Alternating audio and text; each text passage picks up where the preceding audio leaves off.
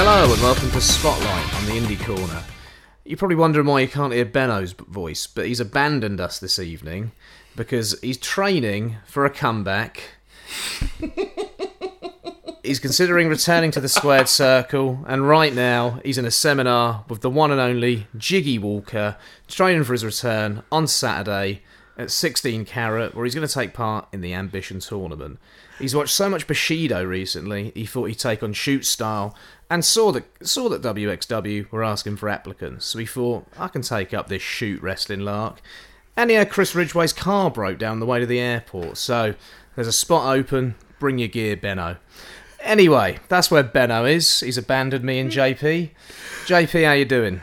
I'm alright, thank you. I don't know if I can better any of that. I'm desperate to see Benno in Ambition, though. You're a better friend than Benno. You're here. Oh, thank you. That was a bit sappy. It was a bit sappy, wasn't it? We'll have to cut that bit out. Nah, carry on. We'll leave it in. We'll leave it in. We've had a wonderful evening, haven't we? Watching Ajax defeat Real Madrid 4-1 and Spurs. Well, not for you, but no. Spurs going to the quarter-final of the Champions League as well. Have a 1-0 win at Borussia Dortmund. Been a good evening. Yeah, we watched the first half of the Dortmund game, which was crazy. And then we watched it basically until Spurs scored, and then it was like, well, this is over. Heard about the Real game, put that on. Great fun. Anytime Real Madrid are being spanked, I'm all in on that. It's just amazing stuff.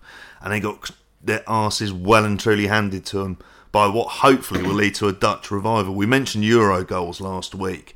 If there's a chance of being able to watch an hour of cracking Dutch football, I want in on that, because that'll be amazing.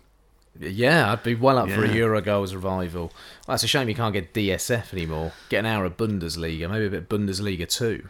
Yeah, we'll see some Bundesliga 2 this weekend at some point, inevitably, won't we? Well, Bundesliga 2 this Sunday, big derby, Hamburg derby. Hamburg against St. Pauli. That's a massive game. Oh, it's a shame we can't go. I think it's taken part in the Bundesliga 2 for the first ever time as well, that derby. Really? Yeah. You pouted at me there. You look quite excited about that. I'd like to see it. Oh, you want to kiss me? No, not quite at that stage. Wow, that sort of thing would go down well at St. Pauli. A good liberal club like that. Anyway, perhaps you'll be kissing me at the end of the Carrot weekend in celebration. Probably. Yeah, I think you will. Play your cards right. Anyway, what we're going to do today, we're going to preview Carrot later on and talk about the upcoming weekend in WXW. But first of all, I just want to go over sort of what we've been watching, usual sort of rundown. JP, anything that you've been watching in particular last week or so, or since we last recorded? MLW had a big show in terms of intimidation games. It was like 2,000 people in... Yeah, good crowd in Cicero, Illinois, was it? Or That's somewhere? right, yeah. Is that just outside of Chicago? Just outside of Chicago, 2,000, really hot. Normally I wouldn't abide this kind of stuff, but the kind of hooters that they bring to those crowds kind of adds a bit more of an Arena Mexico vibe to it. Oh, I thought you were talking about like the bar with lots of silicone enhancement. No, okay. No, not that one. Jesus Christ. I'm glad you're not, because I got food poisoning from there once. I've never been to one. Are they still a thing? Do they exist? I went to one about 10 years ago when I lived in New York. There was one in Manhattan. Yeah. And I had a cracking night. Not... I was there with my ex-girlfriend and a few others, but it was interesting. Food was shit, and I got food poisoning, and the beer was overpriced, so I wouldn't bother, mate. All right, I think there's one in Nottingham, isn't there? Fine. I don't see how I'll end up there anytime soon. No, I remember seeing it on you know what? I think I saw it on Booze Britain once. Really? Yeah, to bring the Bravo chat back around. Anyway, it's a shame Shotgun was never on Bravo. I think that really would have fit the Bravo remit, actually, if WXW was still making it would have been. Shotgun. If Bravo was around, if it was around today, it'd be like the wrestling channel. They'd be able to. I reckon I could see them doing 3-hour shows and the rest of it. Why not? You can make a whole documentary of Benno and his training for his shoot fighting career, possibly. Following his Bushido viewing. A Bravo show that influenced his shoot career. Anyway, what the fuck are we talking about? We promised this week was going to be like a quite short one, thinking, okay, we're going to do obviously a really long podcast after 16 Carat. There's possibility we're doing a live podcast on the Friday, which we'll talk about at the end of the show.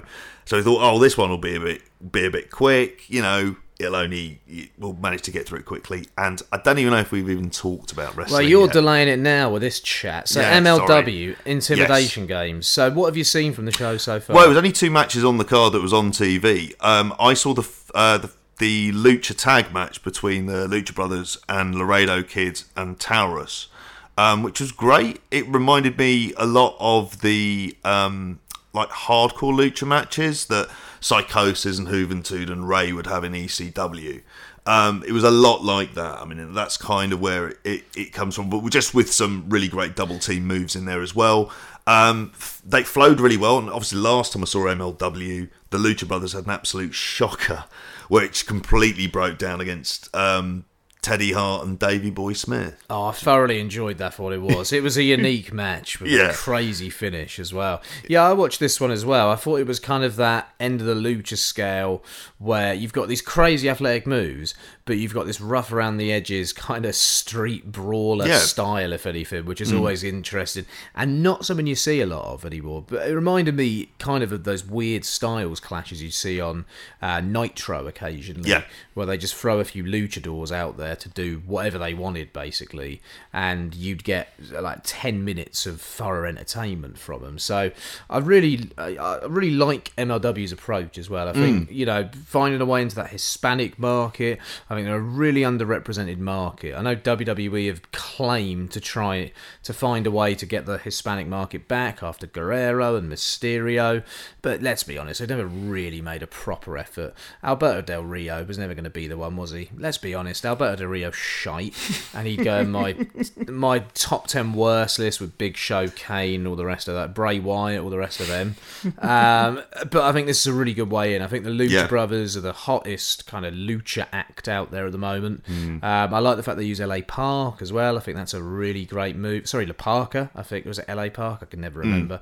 I think that's a really great move. LA Park. And this was just a really fun opener. What I found weird about it, though, and my favourite part of the show was Jim Cornette, who I thought was absolutely amazing on commentary. It was like he'd never been away. He was absolutely seamless, and he's just got a great way of using metaphor and kind of these quick-witted analogies to get stuff over.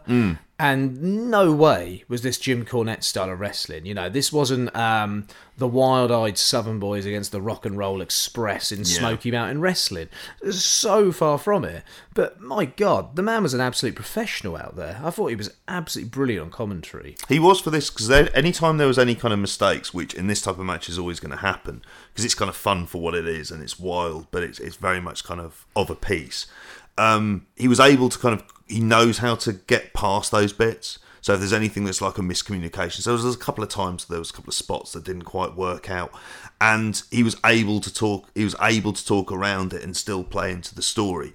His whole thing has always sort of been logic within wrestling, and that's the thing that he brings as a coloured commentator, regardless of the kind of his persona that he has on social media. And that's all a work anyway. Let's come on. The guy knows what he's doing. Yeah. It keeps his name around, doesn't it? Yeah. Let's face it, it's probably how he ends up in MLW still. I think his radio show was on the MLW network, wasn't it, as well? So he's got that relationship with Court Bauer. Yeah. I think it's a really smart move. You know what? When I've watched MLW, I love hearing Tony Schiavone on commentary. He wasn't there on this show. I'd love to hear Schiavone and Cornette together. I think Rich Bikini is okay, actually. Yeah, I think he's good. But there's just a legitimacy that I love hearing Schiavone when he's commentating seriously, because, he had years of shite to deal with in WCW at a certain point, didn't he? But just actually hearing his voice and then seeing him kind of develop a bit of an interest in wrestling again is quite refreshing. And it's weird because Cornette, you would associate with this old school style of wrestling, but he managed to adapt his style to fit in with this kind of quite interesting original product that MLW were promoting at the moment. This was live on a mainstream platform. Some of the references he was throwing in as well there. He threw in reference to the Barca Real Madrid game that day that was live on beIN Sports. The whole WWE speak of promotion, all the rest of it, and throwing these cultural references in always sounds so cringe and so forth. Cornette, I can't imagine he's a football fan, but he made that seem so natural when he just threw it in there as well. I was really impressed with him. Yeah, it's more colour commentators it's good to see him being used. he did those shows for What Culture, of course, but it kind of felt like it wasn't his natural kind of habitat as much as anything else. So it didn't. For me, it never felt right. I never saw or heard any of the What Culture shows. Good for what it was. Right. Okay. Yeah. Okay. I imagine he was jet lagged as well. Yeah. Ate too much Nando's that day as well, I bet. I bet he ate an absolute shitload of Nando's. He loves a Nando's. I've heard him speak about it before. I also like, in terms of MLW as well, I like the backstage stuff that they do. And in terms of the interviews and some of the packages, I've noticed, and I didn't get to the end of the show, and you're going to tell us about it, they had the Contra symbol flashing throughout. And I was thinking, okay, so obviously what did that lead to in terms of the main event? Well, the main event, I don't love a cage match. It took forever to set up the cage as well, and Cornette and Bacchini did a pretty good job at managing to fill time between the opener and the main event. Cage match is just probably my most disliked type of match. The match was okay. I don't sense that Lawler and Loki have got a massive amount of chemistry, if I'm honest with you. It felt a little bit awkward at times, the match. And the ending, I just didn't really like. To me, the ending didn't make a lot of sense with both guys falling off the cage, but Loki slamming Lawler's head against the cage. So Lawler fell off the cage, and then Loki fell down. It was like, why would you smash his head against the cage and take the risk of him falling off and then you lose in the match? Yeah, to me, that stuff is just inexplainable. Why aren't you just climbing down? Yeah. The best thing about the match for me, again, was the commentary. What Cornette is doing throughout is he's talking about Loki going on this scouting mission to really try and get one over on Tom Lawler. So he's talking about him contacting Chris Weidman because Chris Weidman previously beat Tom Lawler. And he's talking about Chris Weidman giving him tips on how to... He's sort of speculating, said, I heard that this might have happened. It was like, this is a really smart approach. I like this. Like, obviously it's not true. It'd be great if it was true. But at the same time, it's using Tom Lawler's legitimacy as an MMA fighter and finding a way to make that work in this kind of in this MLW setting, if anything. So, yeah, I really like the mixture of kind of the shoot and the work there, if anything. So, really good approach. Post-match, you had, I think it was Jacob Fatu, Simon Gotch, Lawler's old partner, and someone else who I did not recognise. So, if anyone wants to fill in on who that was, JP, look it up now. Thank you. There was someone else. It looked like there was some new faction who I'm assuming are called Contra. They put Jacob Fatu over quite strong. Did a splash on the top of the cage, sort of Jimmy Snooker-esque with a lot more force, if anything. And that was how they ended the show. So it looked like... Almighty Sheik. Okay, not Sheikh Al-Sham, though. No, it isn't. That'd be awesome. Oh, that'd be great. With Fludder as manager. But Jacob Fatu looks like he'd be Fludder's sort of bloke as well. See him in Preston sometime soon. Yeah. But yeah, Jacob Fatu I've seen a couple of times. He looks like a talent. He looks so athletic for a big guy. He can do a lot. Sort of in the vein of an Umaga. But I've seen him do some high flying as well, which is quite impressive. I saw the big splash he did in there. Yeah, I've seen him do some dives out the ring before as well, like crazy sort of stuff that a bloke his size really shouldn't be doing. So I'm hoping we'll sort of get a new kind of maybe like Bam Bam Bigelow type character or something like that possibly. So yeah, really kind of positive show I think for MLW again. Good hour-long shows, nice snappy shows, easy to watch, easy to find on YouTube as well. They also learned from the last big live show they did in terms of Super Fight, because part of the issue was I think they had 3 matches, so the main event felt very short on time, and they'd learned from that for scaling it down to just 2. And obviously the tag in this one was a better match than the one that happened on the first one. So it felt like they kind of learned from the mistakes and obviously thought to themselves, you know, Lucha Brothers are obviously a really good act to put on live TV if they're going to have that kind of match as well. So you'd hope it goes well. It's just a difficult landscape for talent, but they seem to be maintaining the relationship, because obviously they brought up the fact about AAA for the Laredo Kid and Taurus. They've brought up AEW as well.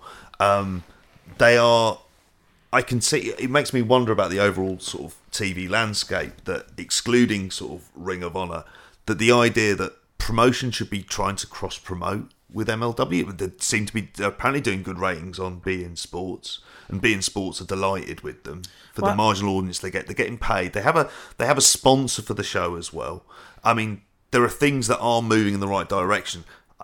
The main issue is going to be keeping and holding on to talent. Yeah, absolutely. The entire presentation's great as well. They're trying to push this like fresh talent as well. Talent that's not attached anywhere, which I think is a really positive step. And you've got a mixture of, you know, someone like a Tom Lawler who's got that legitimate MMA background, a really unique talent. You've got an indie veteran in someone like Loki, who's been around the block. You've got these great luchadors that they're using as well to engage that Hispanic audience. I think there's a really smart approach. The presentation of the show is great as well.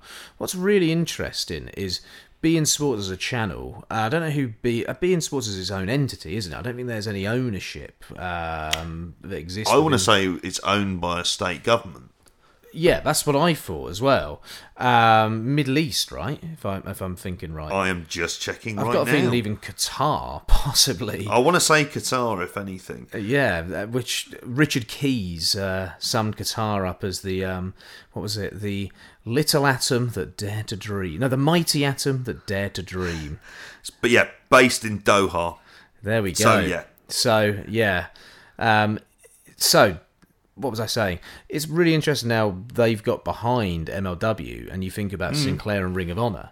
And this is something Sinclair could have been doing with Ring of Honor, but we've just never seen the effort from them. These MLW shows look more alive than Ring of Honor shows. They seem to be drawing better houses than what Ring of Honor are doing at the moment.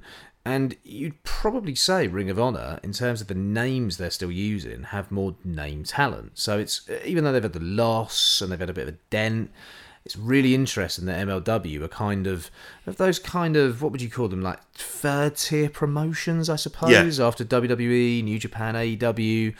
They seem to be the one that really is getting the most buzz right now. And I think that is partly due to the presentation and due to the sort of mixture of talent. I would look at it almost that they succeed because Ring of Honor and Impact aren't. Although there's this strange scenario at the moment where you end up with Impact announcing lots of signings for people on multi-year contracts. So Moose was announced to sign for one. They signed Josh Alexander, who I was quite surprised didn't get snapped up in terms of all of the talent that are being snapped up at the moment.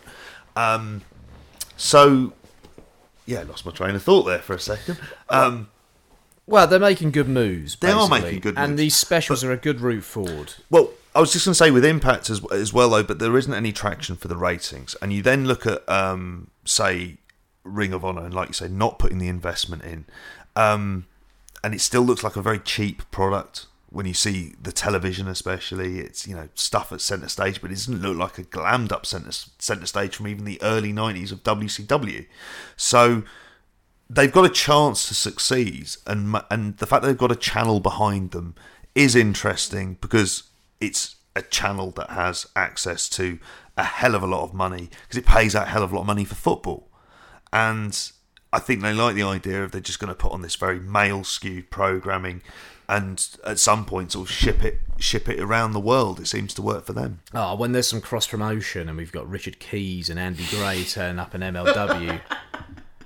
I'd pay to see. I'm sure Richard Keys will see old Serena De La Renta, and well, some of the comments he'll probably be making about her, I don't dream to hear. I think she'd slap the shit out of him as well, which I'd pay to see. Oh, I would pay more than what those NXT TakeOver tickets for New York are going for at the moment, which is insane prices those tickets are going for. How much? I'm talking like $400 for just a regular seat in like the second tier. Yeah, it's insane. But I'd pay more money than I would pay for one of those tickets to see Richard Keys get slapped about a bit. Oh. Yeah, anyway, Qatar, the little atom, or the mighty atom that dared to dream. There we go, Richard. Anyway, how do we get on to Keys and Gray? Let's get off of them, pervs. Well, you can tell us about a show that you went to on Sunday. Yeah, I went to Rev Pro at the Cockpit on Sunday, which was a really interesting show, to say the least. Full of, I suppose, ups and downs in many ways. It was a really notable show, and I'd say it's a show that there's a lot worth watching and seeking out from that show, if anything. First of all, the main event I thought was excellent. I was a massive fan of the Zack Sabre Jr. A-Kid match, which was obviously the rematch from their 5-star match last year. It wasn't at the level of the match from White Wolf last year. I think they caught lightning in a bottle that night, didn't they? Let's be honest. They did. That was a kind of special match that no one had really any expectation for.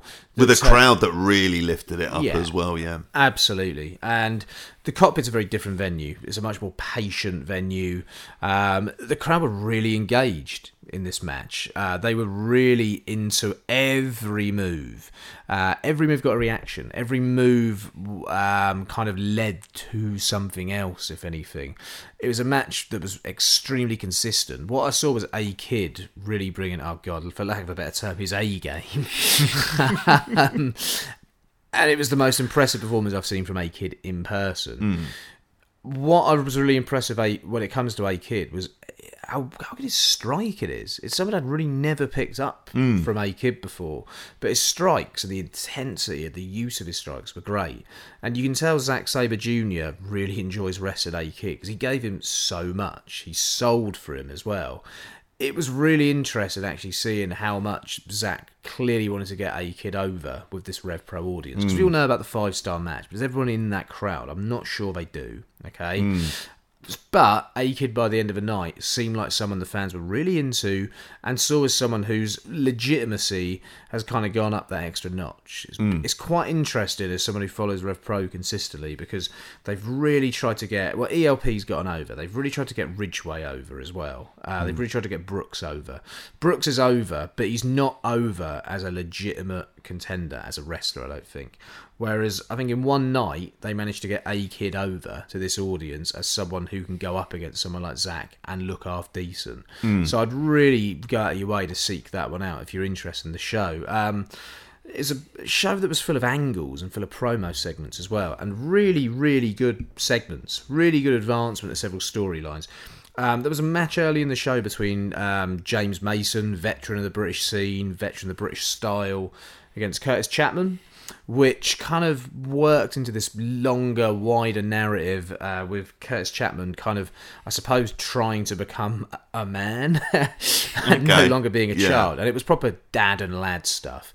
It looked like Curtis Chapman was in there with his dad or his hard uncle, if anything.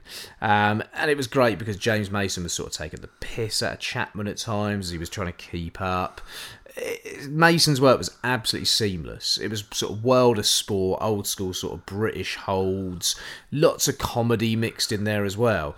But the comedy was used in a way that was made to get Chapman more frustrated throughout the match. So he looked more childish. He looked like a little child who couldn't get the job done, if anything. And it worked quite nicely into the match and then worked into the loss that he suffered at the end where he was caught off guard. We then got Zack Sabre Jr. coming out after the match and sort of taking the piss out of Chapman, sort of taking it to him, putting him in a choke, and Mason came back for the save. There was a great bit where Zack was really having a go at Chapman, using some typical Zack wit, and I think he also referred to James Mason as Dad at one point as well.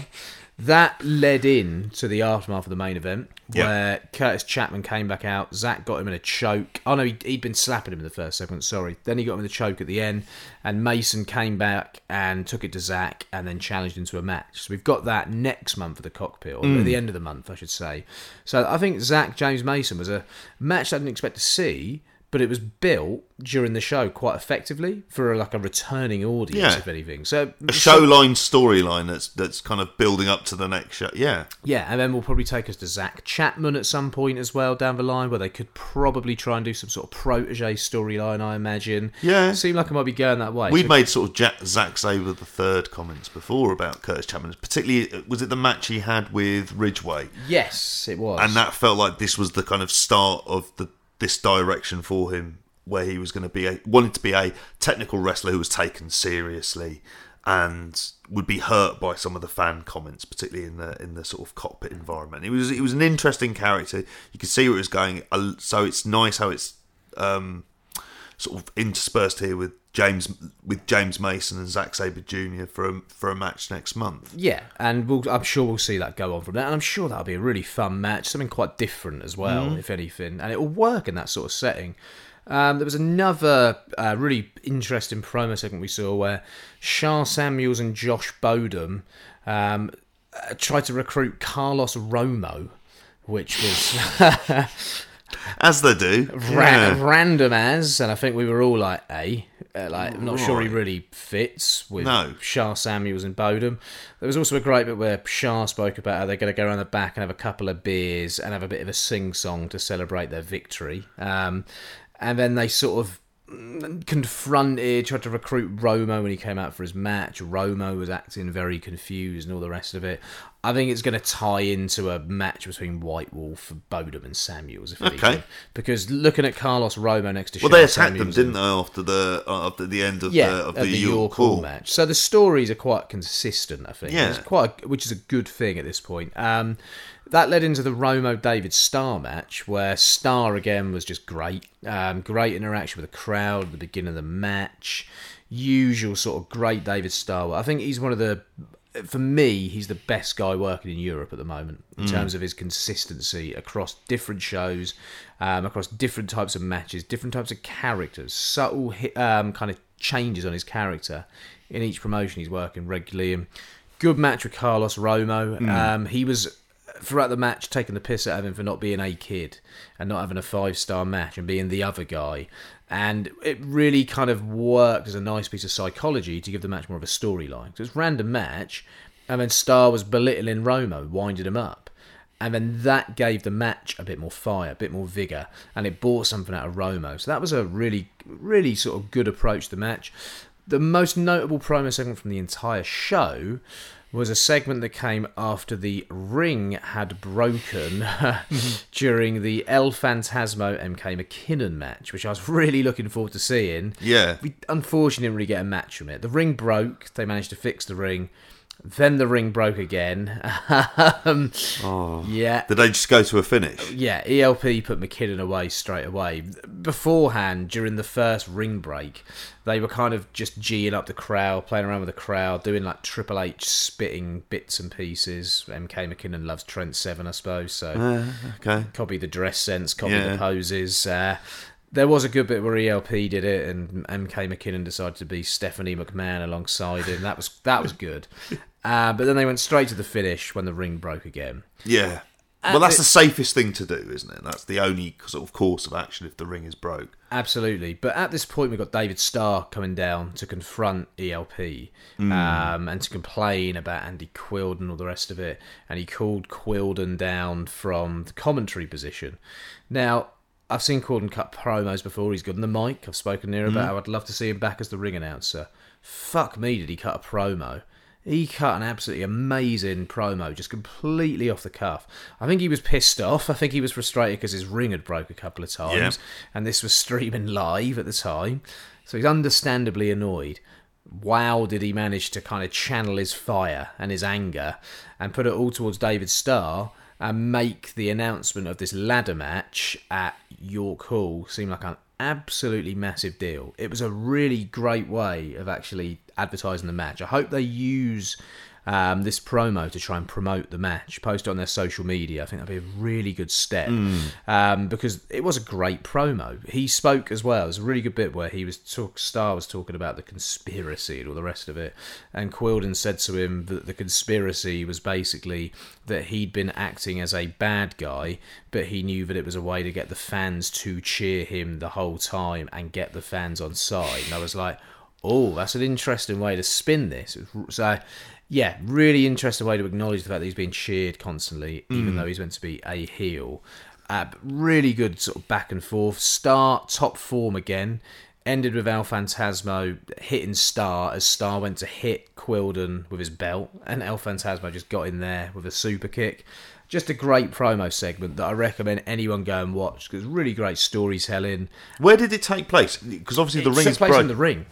Okay. It sort of started outside the ring. It was all a bit awkward, and then it took place in the ring, but around sort of the sides of the ring, and then the super kick took place in the middle, so we sort of collapsed on this broken ring. And then Quilden at the end of his promo just went, and looking at the state of the ring, we may as well have another 10-minute intermission while we try to fix it. So then we had another intermission, so the show ended a bit late, understandable. I can't imagine anyone's annoyed about that. No, but they basically had to strip... It's force majeure, isn't it? Yeah, they had to strip the ring and start from kind of square one. I saw they put a time-lapse video up of them fixing it. Oh, did they? That's quite a cool move. So I was following this as it was going on, because it was live on the on-demand. I wasn't aware this was the case. I haven't had a chance to see it yet, but on Twitter I was following it and following what was going on. I saw that the ring had broken, and then obviously messaged you, and you told us what was going on. But they managed to get it fixed in 10 minutes. It was about 15, 20, yeah. But it's a complicated thing. There's a ring. There's a lot of different elements to it. It was kind of fascinating watching it be done, to be honest. Yeah. They had everyone all hands on deck down there doing it. And then they gave a mic to El Phantasmo and basically got him to kind of keep the fans entertained by sort of walking around asking fans questions. I think he made a few fans feel quite awkward. Okay. Should have come to me. I'd have given all the answers he would have wanted. I think they would have feared that on the VOD, wouldn't they, if they put that on there? Mate, it would have been money. That's It's what I'm good. gonna say. It's good for him to do that, because I mean he's really improved. It gets him obviously. over as a human being with the fans more as well. I was going to say that kind of interaction. That's not going to do him any harm. It's always going to be an area that really he's going to be working on and needs to work on as well. But this is a very natural, organic way of being able to do it, and being able to interact with the fans. So I mean, it's what are they doing? They're making the best of a bad situation. Yeah, it let him show some personality to the regular cockpit fans, who he's over with anyway, but I think he'll be over more as a result of being able to do that live mic stuff. He said his intention for this year as well is to get 4.5 stars from Dave Meltzer. Well, he's going to be in the best of the Super Juniors, so you'd kind of like to think there'd be a possibility of one match where he'll go absolutely all out. I can see him doing it. It's like structurally, we've sort of seen him ever since he kind of broke. Really, when he first came over to the UK, and he wasn't someone who impressed us immediately. He was carrying a lot of heft. He was carrying a lot of bulk, and obviously he's trimmed right down. And he moves and he flows, but there's less of these kind of dead moments. Yeah. When he's sort of selling a big move that he's hit, it feels like there's more urgency within that, and that's helped because you have the development of the character at the same time as well. And the only thing I've ever been very fearful of is him going toe to toe with Starr in promos, because Starr is so good and he's so good at eviscerating people as well. And I don't want to see that happen to him necessarily in the ring, but. I mean, this is obviously, as you said, it's leading to the ladder match. Well, that's like the ladder match gets 4.5 stars. I mean, yeah. I mean, because obviously we were very down on the last York Hall show. Yeah, absolutely. And if it needed that ladder match. This feud has gone on a while. It's been a really good feud. But Starr was missing on that show. There was a big David Starr-based hole. But this got me back to York Hall, this match. It's a match I really want to see. They've been hyping it for a while. I've never seen a ladder match at York Hall. Indie ladder matches can sometimes be a bit ropey. Oh, it scares you. Just decent ladders. Yeah. Decent ladders. Progress have got this TLC match on the same day as the next cockpit show. But Progress's track record in TLC matches, we're going to come on to that in a bit, but the tag team we shouldn't mention. I know Jim Smallman has mentioned about they've got a new table supplier. Good for this as well. Well, let's hope we get some decent ladders for this match at York Hall as well, because it's a match that people are looking forward to. I hope it goes on last. I really hope it's the main event of that show. I think it will be a hot crowd vying for El Phantasmo to win that belt as well. And it'd be different to everything else that would have gone on before it as well, because it is unique. You don't want that in the middle of the card, really. Even going into I can see the temptation in doing that, but I mean, for me, you could close out the first half of the show with what is the other announced match. I'm sceptical it's going to end up being like this, but Suzuki Gun versus Aussie Open. Yeah, it's a bit of a confusing one, that one, isn't it? Considering the result of the match last month between CCK and Aussie Open, which I think has led to Aussie Open feeling less over as a result of that. Yeah. It's a very strange one. I think Aussie Open needed a hot win after a hot match to go into this rematch, if anything. Yep. And they needed to maybe make a challenge at the end of the match for the next York Hall show. But Yep. hey, really smart move to announce the ladder match the day before York Hall show tickets went on sale, Yeah. though. I thought that was a really good move on Rev Pro's part.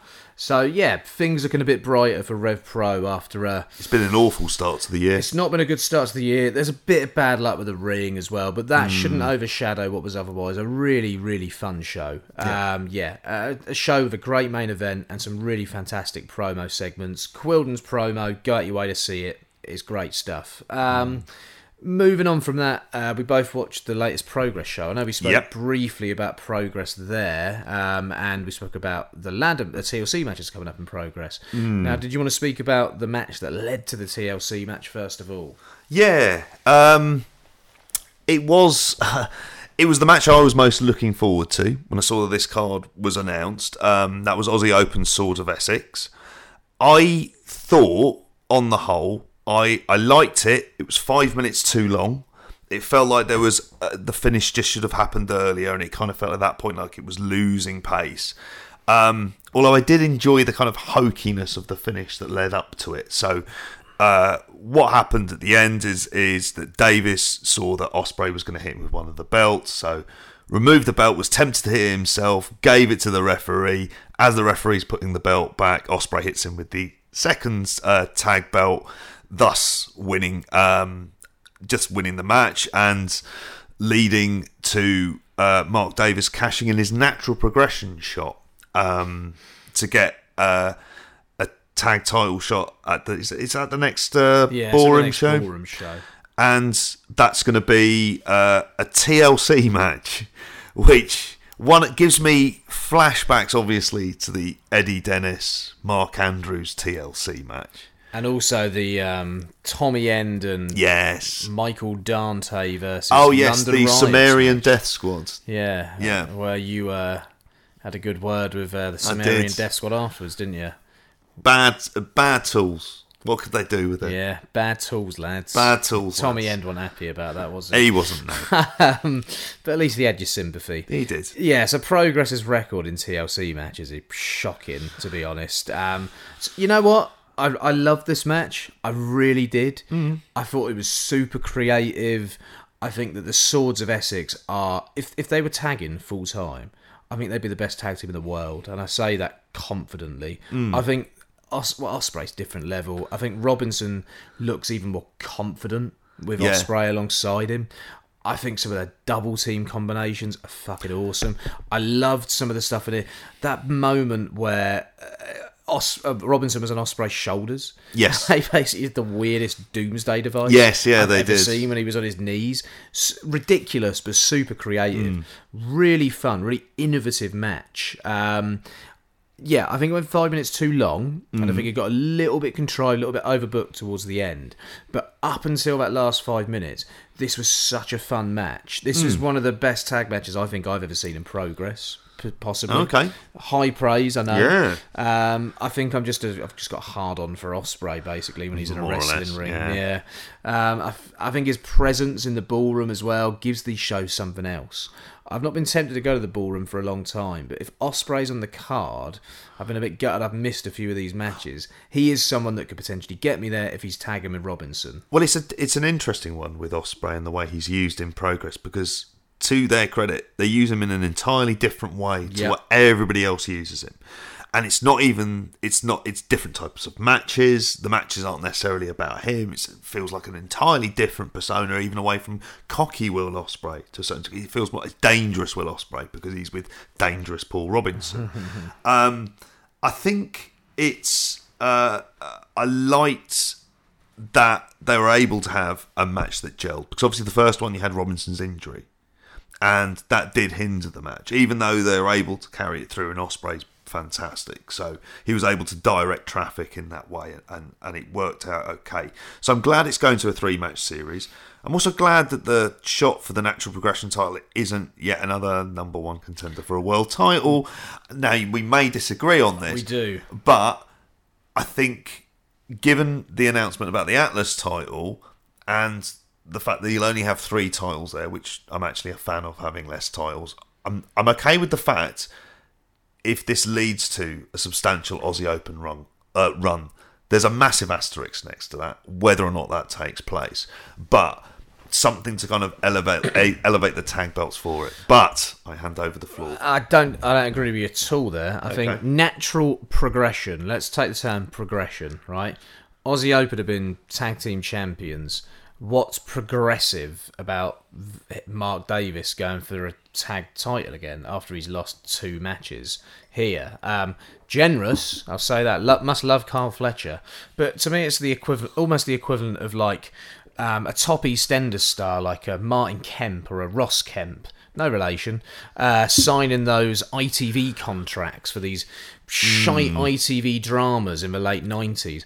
That wasn't progress. Ultimate Force wasn't progress. I want more Grant Mitchell. Yeah, all right. Ross Kemp on Gangs, Ross Kemp in Afghanistan, all the other stuff. That was progress. I'm calling him Ross Kemp rather than Grant Mitchell.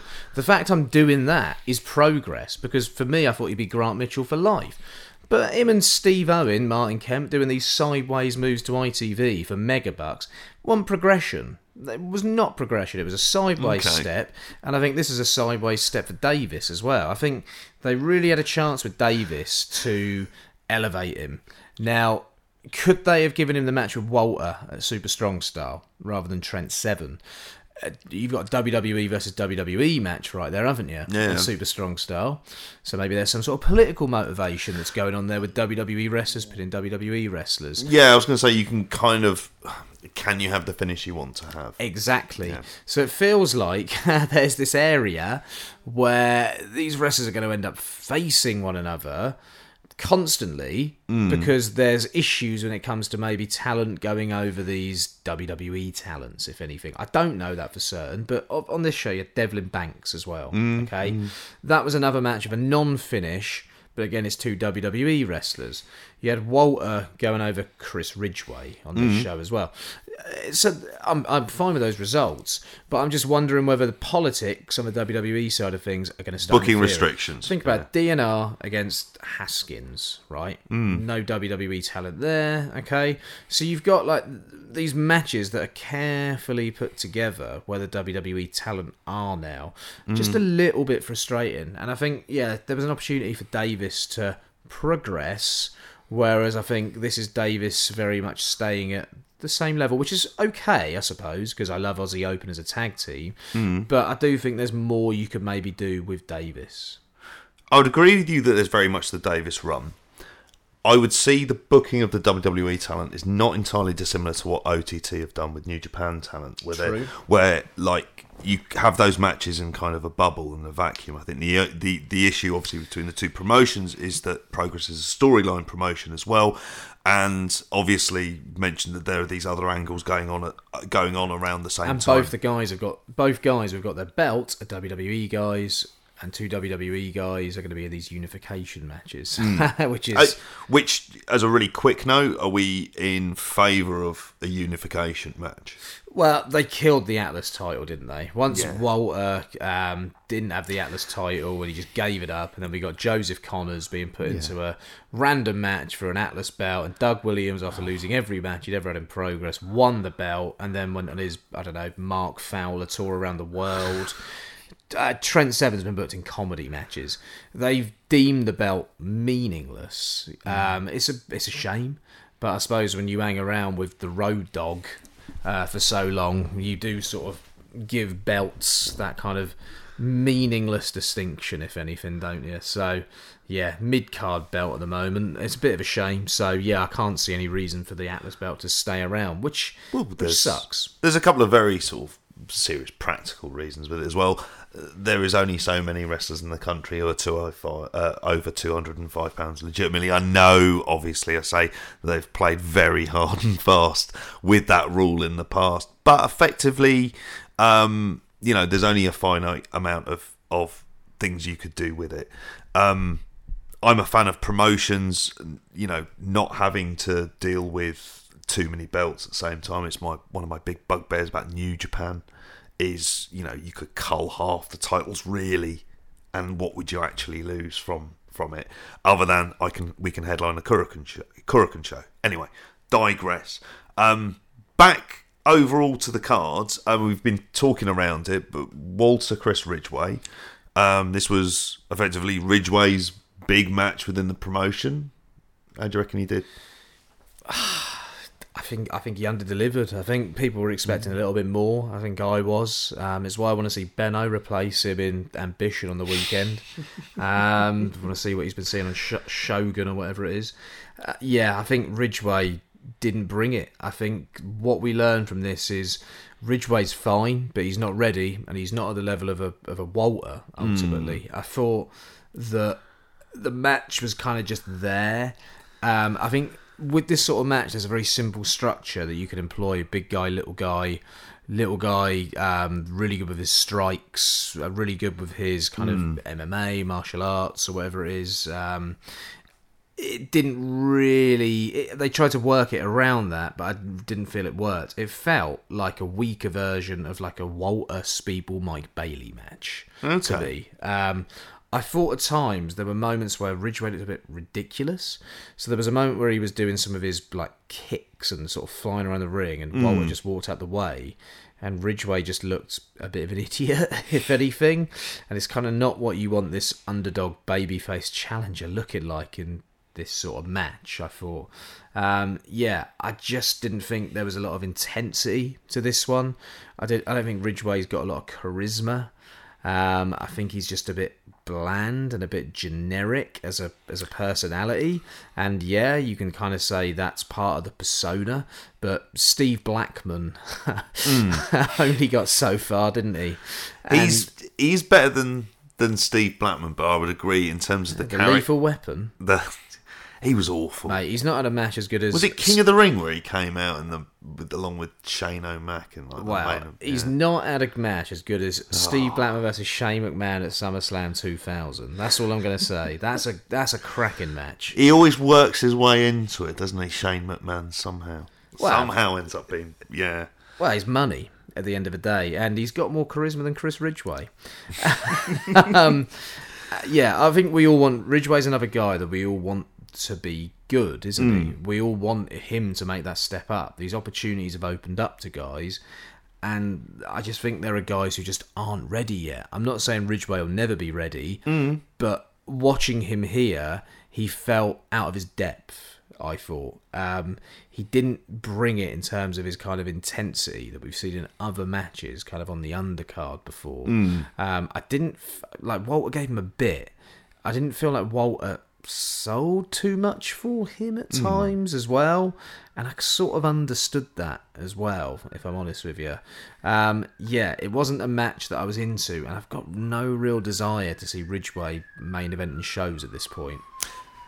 I think, and I kind of generally agree with all. I think I'm a little bit higher on the match than what you are. I thought it was fine. The main issue I had going in was the believability issue. I didn't believe that Ridgeway was going to win the title. It just wasn't a scenario I could envision happening.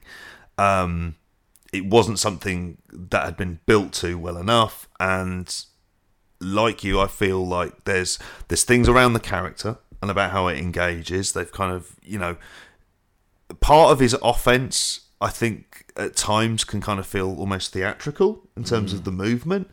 There are sometimes he does like the sort of handstand kick and whatnot, and it feels kind of out of place for what the kind of character is, because then that's kind of incorporating a kind of theatrical style of wrestling, and I'm not a fan of that. If you're a striker, be a striker, and kind of try and perfect that art to work in a worked environment, but not try and kind of add that theatrical element. So those are a couple of things for me that I kind of I'm more down on. I just think it takes time. It takes exposure at this point. There are opportunities out there. Yeah. It depends what happens, and it's, again, we're talking about sort of third tier of promotions on a worldwide scale. If we're thinking within the UK and you have your sort of your Progress and your Rev Pro and your Fight Club Pros, in terms of the tiers of promotions that go on around the country, it's him trying to almost sort of find himself moving within that.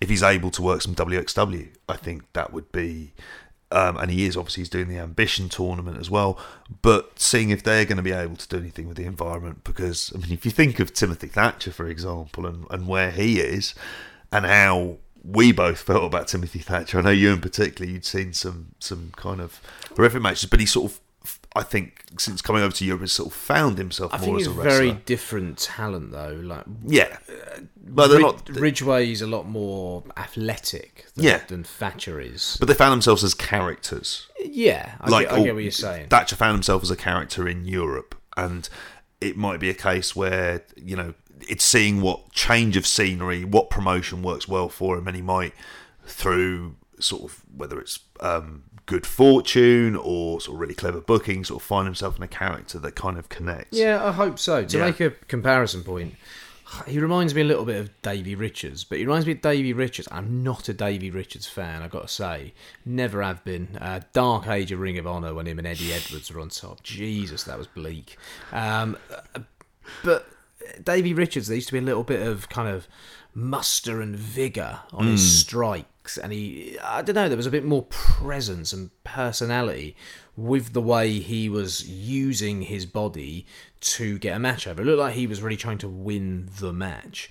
I just wasn't getting that from Ridgway. I didn't feel that there was that urgency in the sort of approach of the character and the way he was putting that little bit extra on his strikes to get over in the match. And I don't know, I just really feel like it's missing, and it's something that at this point in time needs to improve quickly. Yeah, because we're really wanting these guys to take that next step. Yeah, I mean, I suppose that's partly the pressure that we bring on them themselves, because we have a situation throughout the country where a lot of the talent that would have been around the main event scene aren't there anymore, and they're not likely to be anytime soon, other than sort of odd appearances. So yeah, it was an interesting one to put him in there. I wonder what they do now. How do they sort of do, and what do they do with him? Who do they put him in there with in terms of a storyline?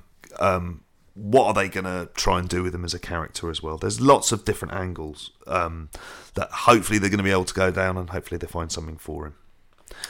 Anything else on the show that you wanted to note at all? Well, I don't know. For me, I mean, it felt, if we just say as an overall point, it felt like, I thought it was okay. It was fine as a show, but there wasn't like anything for me really outstanding as a hook. I know you're higher on the Aussie Open swords match than me, but it didn't feel like there was like the really great match. There was a couple of things in there. I'm worried for the Do Not Resuscitate storyline. It's dead. It feels like it's dying. It feels like it's just stale. And the thing about this as a match, and there was an issue I kind of had with 3 of the first 4 matches in the first half of the show had interference in them, and it felt like 2 of the sets of interference sort of felt rather, I don't know, somewhat not pointless, but you just had going to a DQ finish. Yeah, it was like a very sort of flat finish for it. So you had Do Not Resuscitate running in and doing it in the opener against sort of Haskins in this. It's window dressing for a Jimmy Havoc return. Well, basically. This is the thing. How many, like they were talking about, it's the real Jimmy Havoc coming back.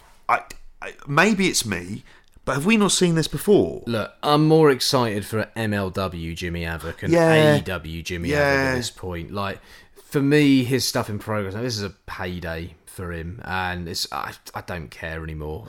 He's peaked in progress. He's never going to get back to that point, is he? Let's be honest. And these Do Not Resuscitate guys, they just look like a bunch of chumps, don't they? You got Mambo and his stupid tights. There's real potential of what you could do with the Mambo Hill character, Spike Trivet as a promo. I mean, it's how you build them. It's how you establish them. I think it's partly on the guys as well. Look at them as a stable. It looks like a bunch of odds and ends. Like, they look like a bunch of guys that have just been thrown together. You've got some Tory guy in his check trousers. You've got some guy who looks like he should, I don't know, be a drum tech for Bring Me the Horizon. And you've got some bloke who looks like he should be with Andrew Ridgeley down in Newquay, trying to be a shit version of George Michael while surfing with him. Like, It's just crap. And who's the Pastor William William Eva. Eva, Bray Wyatt cosplay, Which like- is the other issue with this angle, is you have this faction kind of feeling like it's them against the world. It doesn't feel the same if one of them isn't there. You know, it doesn't kind of... It makes them look somewhat weak, whereas at the same time, if you keep them strong, they should always be together like a kind of tight-knit group that's able to attack anyone coming in from the outside. Mate, at this point, it's the Job Squad. Well, it feels very Nexus to me. It started off the with Nexus this stuff angle that got a little bit of traction, and these promos that did. I know it's not as good as the Nexus. The Nexus stuff got traction for a few months. This got traction for about 2 weeks. And it feels like it's gone. It feels like it's around the opening card. You could put the tag belts on them, but ultimately it's... Like, what's the direction here? What's the direction here? So you had that, and then obviously we talked about Travis Banks, Jordan Devlin, which I enjoyed partly because I always enjoy them. They're very, very smooth. I've enjoyed the stuff they've done when they had the match in NXT UK. I think they're two excellent wrestlers. No denying that. For me, this match, holding somewhat back. Yeah, this match didn't need to exist. A couple of WWE guys against each other. We didn't get it in Blackpool. It does feel somewhat wasted on a show like this. Yeah. I mean, this is Jordan Devlin really means something within the world of wrestling. And it's just a match, and essentially, I think when you've been given an ending like this, why put the effort in? They could have go 2 minutes. I'd rather them go 2 minutes, get to the angle, get from A to B, don't hang around for it, if anything. Yeah. And how did you feel about the angle? It was an angle. TK Cooper, I'd love to see him back over, but I'd love to see him where he was. I don't know if he can get there. I don't know. Did you see the promo that he put out? No.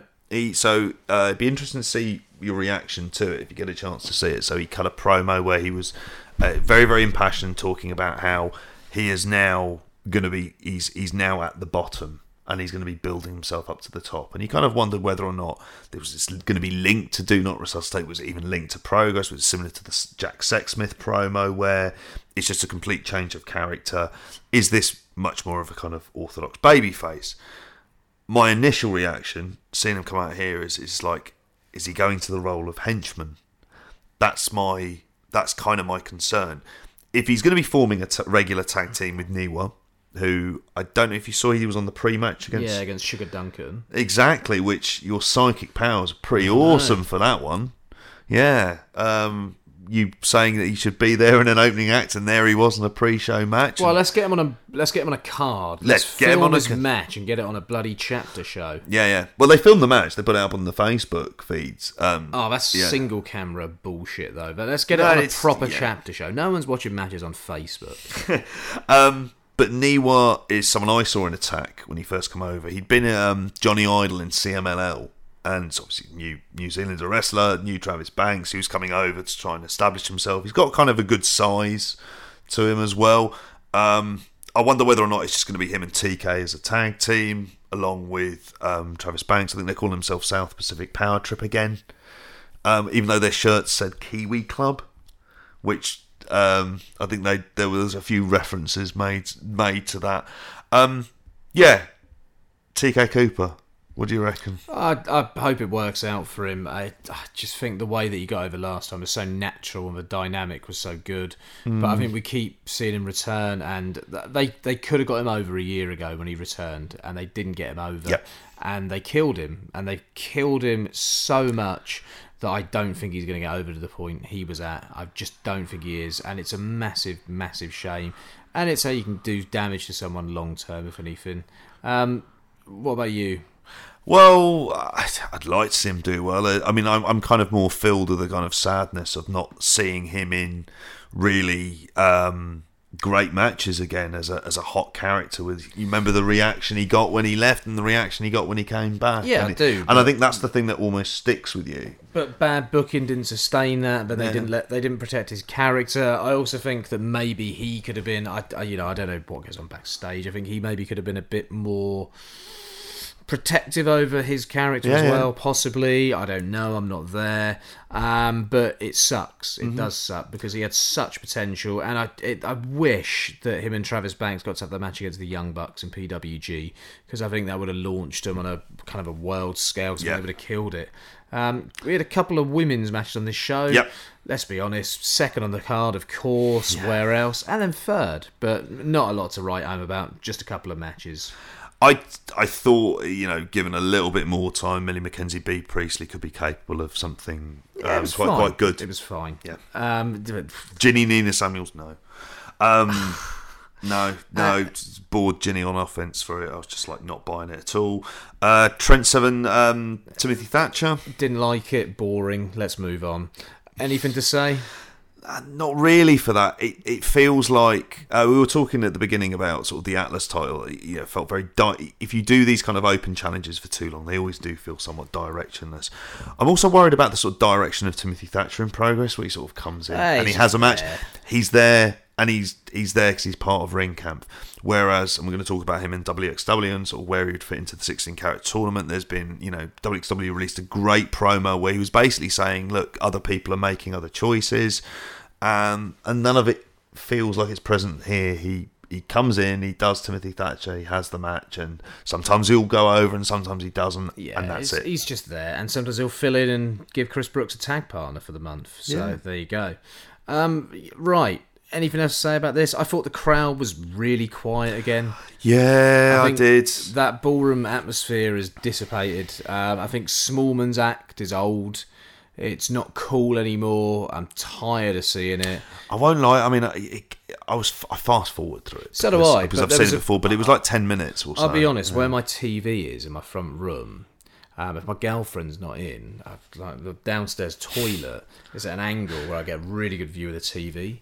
So, if it's something I don't need to concentrate on too much, or I can just have on the background, football's good for it. Match of the day, I often put on while taking a big shit. So a match finished, and then I saw some of his shtick because I was taking a shit at the time, and the computer was plugged into the TV, so I couldn't get up and run it forward mid shit, unfortunately. So Smallman's shtick for me is kind of shit material, effectively, at this point.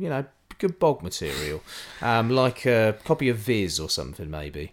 Anyway, you didn't need to know that, but you do. That's why I suppose people come back and listen to this, isn't it? But yeah, something fresh is needed there. It's stale. It's old hat at this point.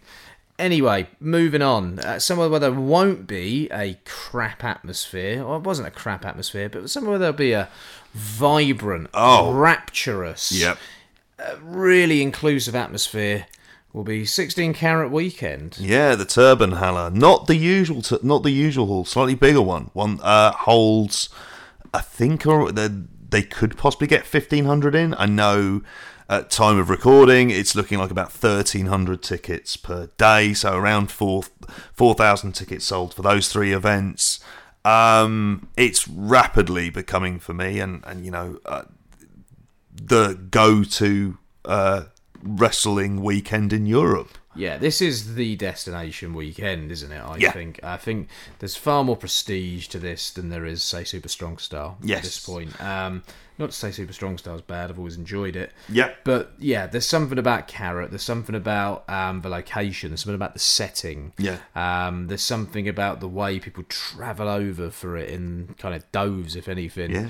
Or droves, I should say. Doves, what am I about? Well, we're going to be on like a 7 a.m. flight, and no doubt there'll be a load of people who are making their way over.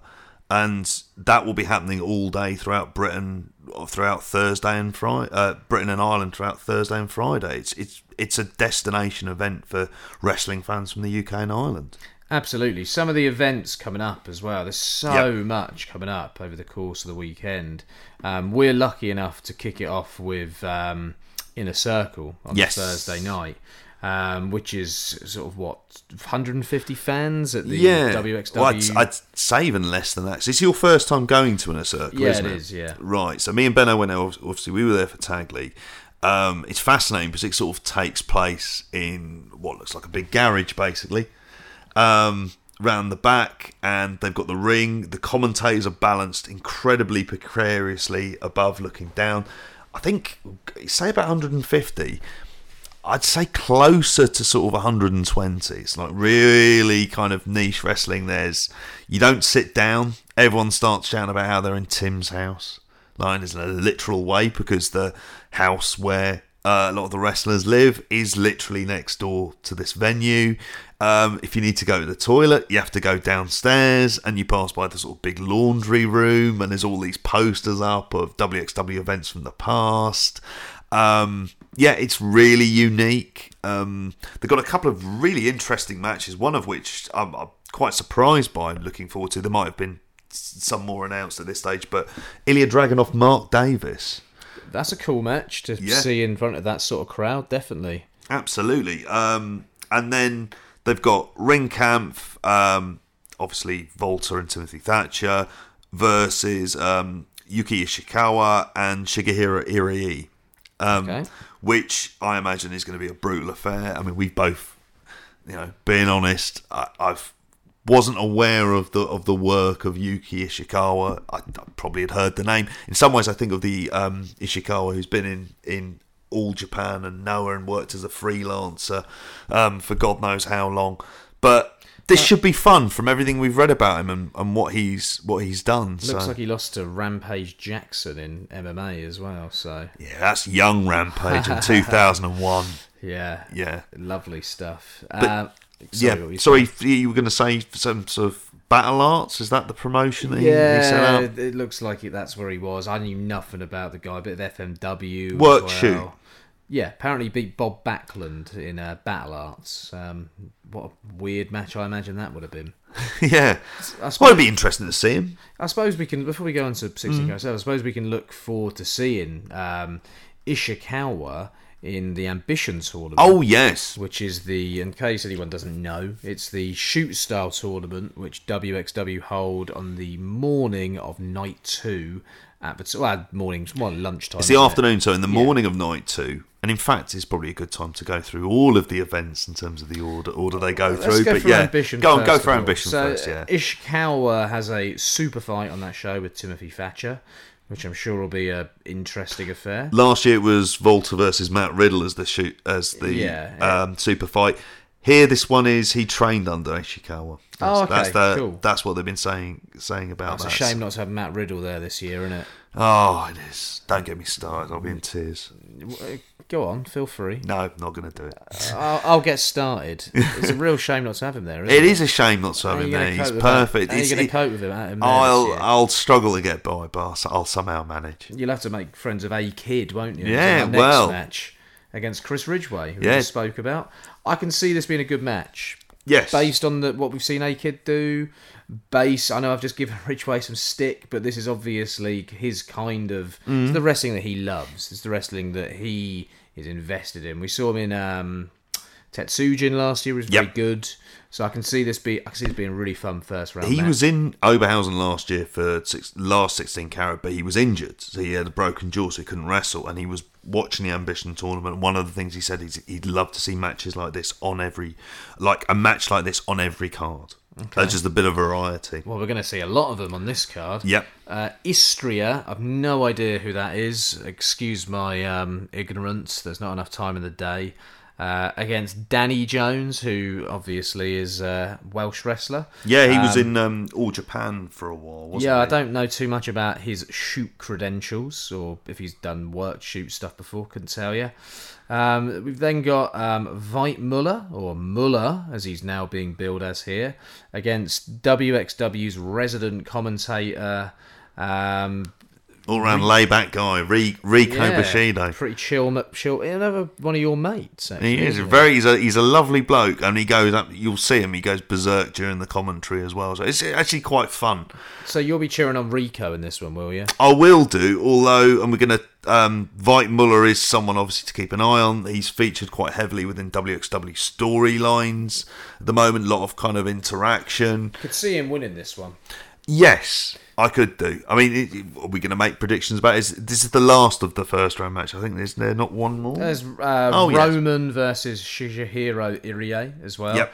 But I'll be honest, I'm cheering on Rico Bushido because I want to see you have a good time. And Yeah. I can imagine the celebration once Rico Bushido wins the Ambition Tournament trophy will be quite wild, and you'll be at the centre of that. I'll won't be you? at the centre of that, Yeah. so I'm all right with that. Go on, Rico. Roman, he looks like Rob Lias. I've Well, no idea who he is. It's quite hard to kind of gauge who they're going to have in terms of winning the tournament. Roman, he is a WXW guy. He was in Ambition last year. He was I think he was the late replacement for Chris Ridgway. So he? I yes, don't remember that. So I'd imagine Irie will win. But I mean, again, should be interesting. I mean, he worked the start. I mean, from what I can remember of Ambition, I really enjoyed it because it's quite a short show as well. Yeah, it's a good hour and a half. Hour and a half. Matches. Nice bit of Saturday hangover Yeah, stuff. basically, the matches don't exceed the length they should do. They're like generally around sort of 5 to 8 minutes. Yeah. So that's Ambition summed up in a nutshell. Really fun show. If you're over there, I'd recommend buying a ticket for that one because it's well worth your time. What else we got going on over there? On the Saturday morning as well, we've got Wrestling Cult, don't we? Which went on last year. I didn't get to Wrestling Cult last year. Needed a kip. Sold out. Sold out, so pretty impressive stuff. Last year, I was tempted to go because Josh Bowden was on the show. Yes. And he didn't turn up. He had a big night in Bournemouth, which he was posting pictures of on his Twitter. That's right, So, yeah. obviously, the ladies of Bournemouth were more appealing than the industry of Oberhausen, let's just say. So Wrestling Cult we won't be getting to, but I will be at Wrestling Deutschland 2, which we went. You didn't go last year. You ended up watching Ireland in the rugby, didn't you? Yeah, which actually they're playing on the Sunday this year at 3 o'clock. So you're going to come along this year? So I will be along at Wrestling Deutschland too for this one. Yeah, it's obviously it's not in the same venue as the rest of 16. Is it moved? Nah, it's in a place called place? the Steffi, which is just off to the Yes. side of the Turbinhalle. Nice little venue, though. Oh, okay. A couple of nice little pillars up Well, in it's there. a different change of scenery as well, isn't it? And you don't want it to be, a lot smaller in the Turbinhalle, which is going to be I reckon there'll be quite more big. demand for this one last year. Last Yep. year, I wandered in about 2 matches into this one, and it was reasonably full, but you could get in easily. But it seems like there's so many more people going this year. I want to go and get some lunch between Ambition and Deutschland 2. So I'm hoping I can just turn up late for this one and just sort of wander in. Got to say, I remember last year was the site of some of the kind of trashiest, sleaziest wrestling I've seen in Europe. Oh. Which was I've seen some, mightily appealing for a one-off. Not something I'd want to do as a review show, JP. But yeah, as a one-off, it was very, very good fun. I think the best spot I saw last year as well was the Italian Dream catching a shooting star press into a code breaker. Stuck in my head all year. Nice little freeway with the was it like the Cult Cup, which Josh Bowden had won at some point. That's right. And he wasn't there to defend his cup, unfortunately. Yeah. Shows how much Bowden valued the Cult Cup, eh? Yeah, that's terrible. So I mean, that's a hell of a day on Saturday itself. In terms of before you even get to 16 Carat Night 2, and we mentioned Thursday you've got the Inner Circle. Friday, there's a couple of events that are taking place sort of before and after 16 Carat Night 1. Obviously, one of which, we could speak a bit more about at the end, is the podcast marathon that's going to be taking place. But there is also the Oberhausen Open 2 bowling tournament that's going to be taking place at Nippy's, which has got about 118 people in it, which Tag League, when it first took place, I think there was about 50 odd. I know Benno's going to be in it and taking part as well. So I mean, he'll have to find someone to drown his sorrow. Well, no, he's got a big tournament in the morning, hasn't he, with Ambition? He does, exactly. So He's watch himself. Yeah, he better pace himself throughout that. Are you not bowling then? I'm not bowling because I'm shit at bowling. Oh, I'm happy to sit there and watch, and there's pool tables and I stuff thought like that you were as like well. John Goodman in Kingpin, mate. You're thinking of Bill Murray in Kingpin. I am thinking of Bill Murray Yeah, in Kingpin. I wish I was like Bill Murray in Kingpin, but I'm nothing like him. I'm terrible. You more like I Mark probably will have Corrigan. had a few beers. Yeah, That yeah, episode of very Big Show. much Mark Did Corrigan. you start bowling your shopping? I wouldn't go that far. Watch me bowl. And then obviously what we're getting onto, which is the whole point of the weekend is the 3-day 16-carat gold tournament, which it was the first time we went to WXW last year. It was something that, even though, I mean, as a trip, it was a hell of a trip to remember, particularly for you having to run in and grab lots of my sort of emergency pants because my bag had been stolen and you had to bring them all over to Germany. Yeah, that's some of the worst underwear I've ever seen in my life. They're all burnt, mate. They're all gone. Mate, that was like Primark underwear that was like 10 years old with sagging bottoms and all sorts. You know, I'm a classy guy, aren't I?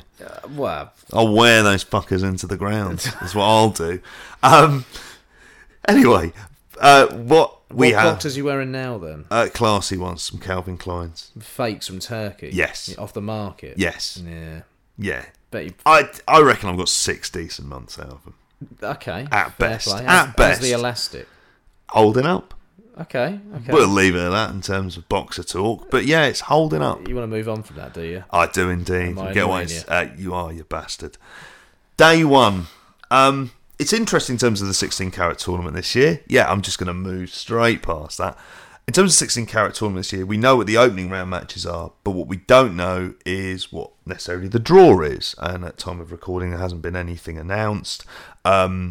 We don't know what the brackets are, what the possible routes are to the final. So we're kind of left with the 16 competitors in the tournament. And what do you think of this as a general field of wrestlers? I think it's great. I think it looks like an absolutely amazing lineup, to be honest with you. I think they've mixed the talent up reasonably well. Mm-hmm. There's a lot of kind of WXW talent versus WXW talent, which is fine, I think. Mm-hmm. So you've got Avalanche versus Jørn Simmons, you've got Lucky Kid Timothy Thatcher, and Dieter returning from NXT to face Marius Alani as well. Mm-hmm. But at the same time, I think that the actual selection of matches in this first round looks kind of wild. Ilya Dragunov versus Daisuke Sekimoto. That's a match I want to see. Yep.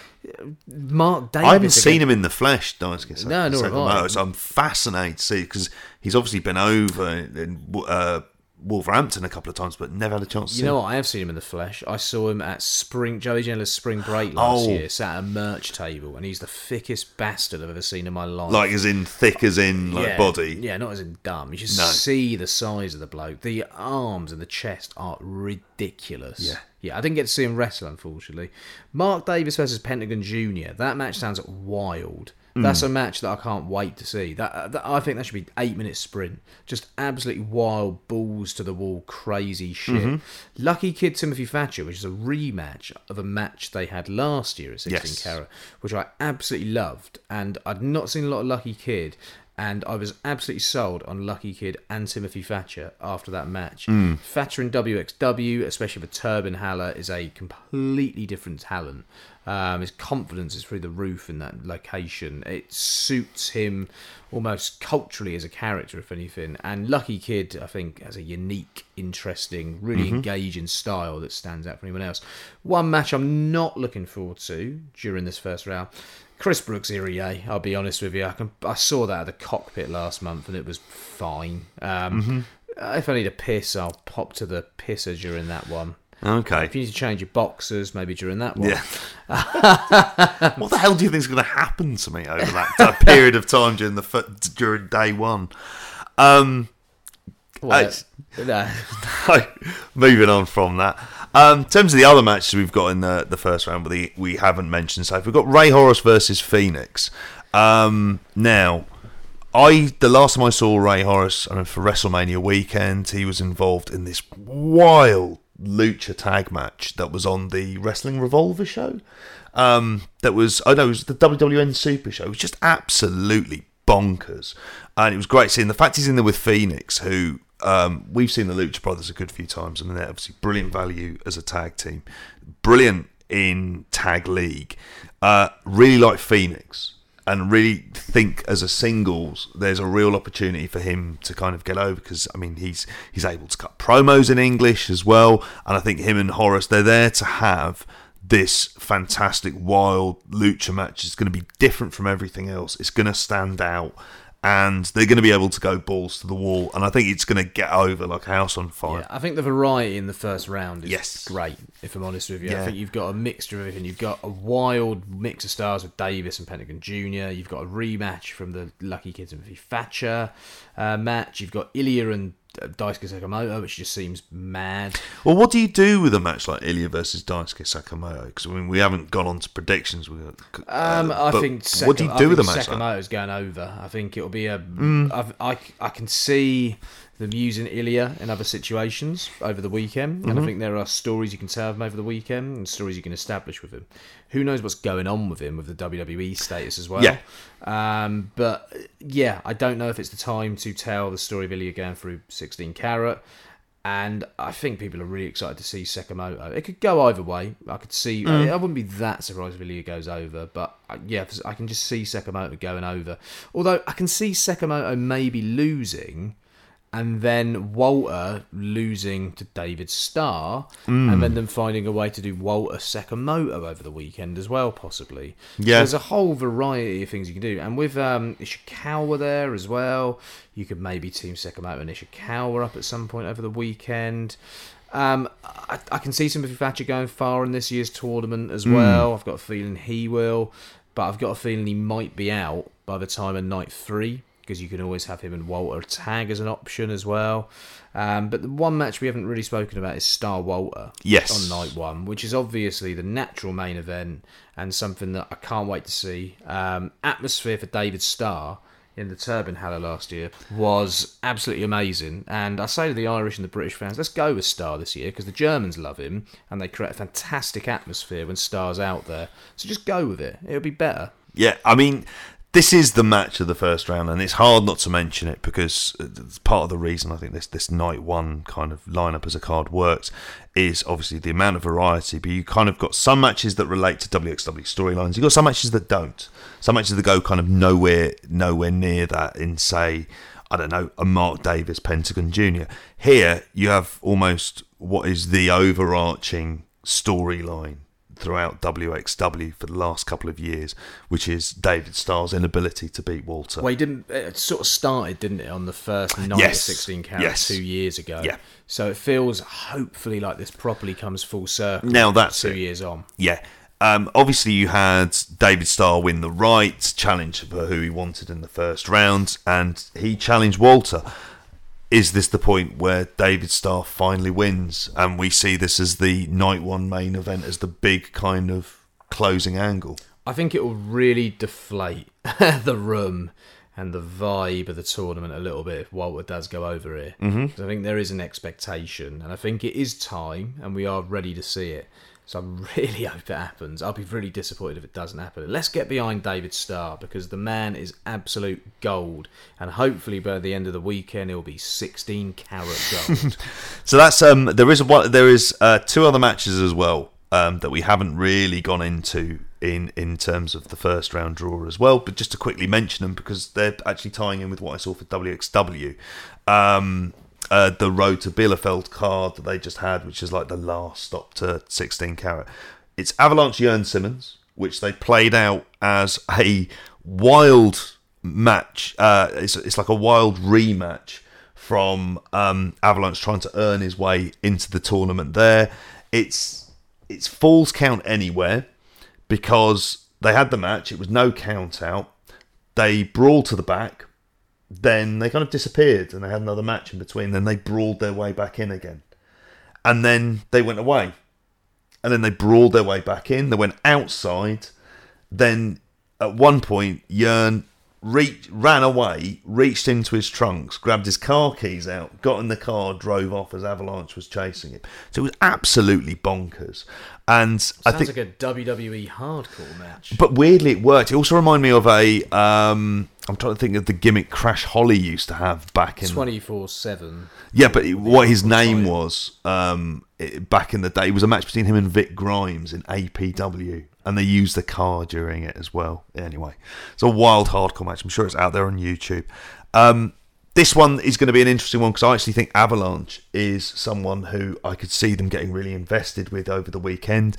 Winning it, probably not, but I could see Avalanche going really far. Also, like to say as well, they've got Axel Dieter Jr. versus Marius Alani. I really enjoyed the Marius Alani match, and I'm kind of enjoying his heel character, Shotgun Champion, building him up. But obviously here he's up against Axel Dieter Jr. It's like, well, what do we do there with Axel Dieter Jr.? I can't see Marius Alani winning, even though he's the Shotgun Champion. I imagine they want a Shotgun defence for later on. So it's a hell of a lineup. I mean, you've mentioned one match you're not particularly looking forward to, which will probably be absolutely fine. 7 of 8 matches is pretty damn good, isn't it? Yeah. And do you have a tip for the tournament?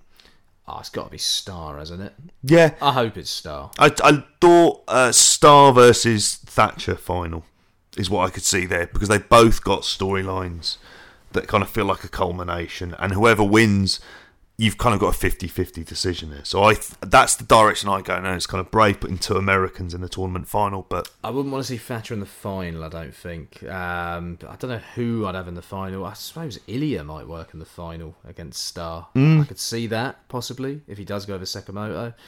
Yeah, it's a tough one. Dieter, would they push him as far as the final? Could see Alani get into the final as well, possibly. Well, they do like to surprise, because obviously none of us picked Andy last year. Nope.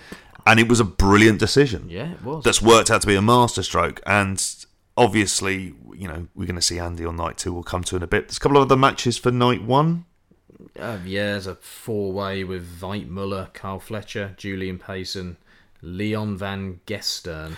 Gasteren, I wouldn't sleep on that one. That one could be quite fun. Leon Van Gasteren had a match against Marius Alani. What I predict from this is Mark Davis is going out of the tournament in the first round, and then he'll do matches with Carl Fletcher over the weekend. Okay. Could see that. Yeah, I could see that happening. Yeah. Night 2, I think main event. We've got Absolute Andy and Bobby Guns for the WXW World Title. Yeah. What do you reckon of this? I think, and this is following the storylines from that, they've had a great 10-minute documentary on Bobby Guns that was on WXW Now that I'd recommend watching, where he's talking sort of a bit about his home life and growing up. And he's there with his brother, who's also a wrestler, who's been out for a while, Vinny Vortex. What I can see happening, and they've put Vinny Vortex in, they've put him into the angle. He was super kicked by Andy at the dead end where Bobby Guns earned the title shot.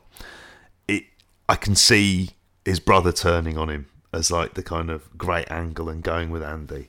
That's what I would predict have happened. And Andy, being the ever brilliant cheating bastard that he is, will go over and keep the title, and it'll be like the real road to building Bobby Guns up as the next guy.